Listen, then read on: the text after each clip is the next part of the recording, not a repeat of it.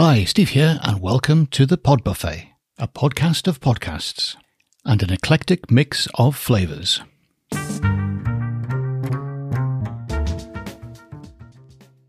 And this episode is the Saturday Digest. So we have, first up, Rob Slater with Dad Sofa and his episode, Lockdown Bob. Hi, I'm Rob, and this is Dad Sofa, a podcast about the things that connect us. Whether it is a rained-off attempt at a trip to the pub or string theory, a cycle to Cornwall, or a chat in the sea. We talk about the stuff of life, what makes us curious, the stuff that connects everything, the spaghetti of life. Come and join us. Get comfy. This is Dad Sofa. There's a man who appears in our house. He arrived in March last year. There's no one else quite like him. He seems to like the occasional beer. Now there's chips on the floor and half-eaten pizza on the couch. Greasy paper sticking out of the bin. His stomach developing more than a pouch. His name is Lockdown Bob. He's taken up an instrument. He's trying to learn French. There's a stack of books arrived in boxes. In his dressing gown, he sits down on the bench and plays middle C on the keyboard. Then he goes up to bed. A day later, no sound of an instrument, and all the books remain unread. His name is Lockdown Bob. Wine bottles, beer bottles, the recycling bin overflows. He slings another in. It tips back out and hits him on the toes. He hops back in the house. He sits down with a wheeze. Gathering himself together, he bites into a block of cheese. His name is Lockdown Bob. The night sweats come. He wants to lose weight. He reverts to cooking recipes, veg, fruit, couscous, but wait. There is some cold curry in the fridge. But alas, the microwave stopped working last week. With a spoon, he slurps back an icy cold madras. Now he's smelly Lockdown Bob.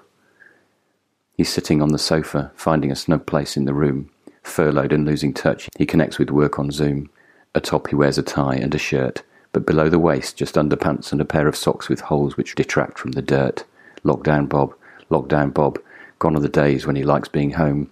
Now he yearns for a job where life can have meaning. His routines are self-affirming, the treat being life itself rather than a seedy underworld of grime and grease, trapped in the island of a home, a modern-day Robinson Crusoe. His name is Lockdown Bob.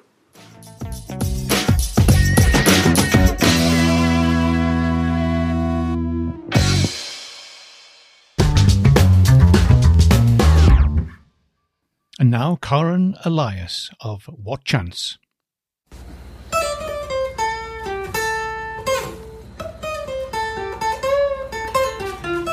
Hi, welcome to What Chance.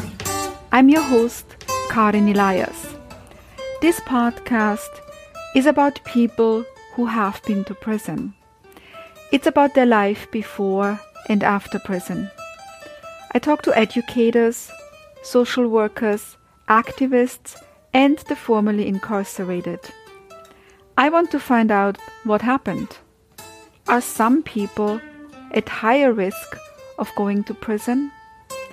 And what is it like to reintegrate into society? What does the justice system and society really care about? Punishment or rehabilitation? Come, join me.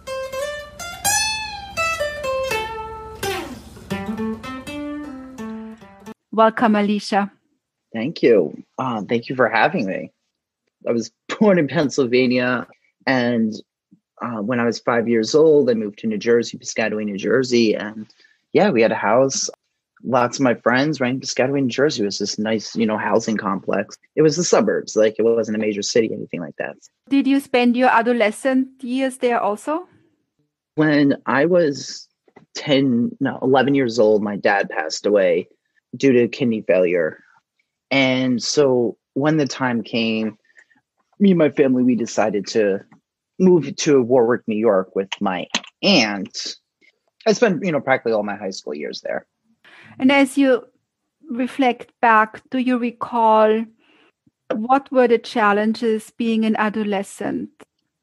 Well, for me, it was, it was difficult. It was, in a sense, I grew up in a pretty normal household, but then when my dad passed away, it literally changed my whole world. Because when my dad passed away, there was this common thing of like, oh, you're the man of the house now. You're the man of the house now. And I wasn't sure if I was even a boy. I was confused about my gender identity. I was confused about my sexuality. And it put me into a place of not really understanding who I was. And that led to a lot of difficult times. And, found myself in a situation where I was, using drugs a lot. It started off with just drinking and, smoking some weed with my friends. But this was at a young age when I was like a middle schooler. And then it turned into dope. Pretty quickly. And I remember being 15, 16 years old, shooting dope in the bathroom in school. So it was a lot. Outwardly facing, did it seem like I have any problems? No, I had a perfect childhood. Inwardly facing, I was going through a lot because I really didn't understand who or what I was. And it became really, everyone's telling me I'm supposed to be the man and I'm supposed to like girls and I'm supposed to do all of this, but my body is telling me something different. Do you remember how old you were when you decided how to identify in your gender? So for me, I knew that I was, from my sexuality, I was attracted to men for a really long time. And then my gender identity didn't really come out until I was in prison. Yeah. And so you were young when you went into prison and you went into a male prison. Yeah. So I was arrested June 21st, 2007, and my 18th birthday was June 10th. Yeah, a couple days older than 18, and I spent 10 years inside of a male's prison. I hope you enjoyed this taster from the Pod Buffet. Check out the full podcast by following the links in the episode notes. See you again soon.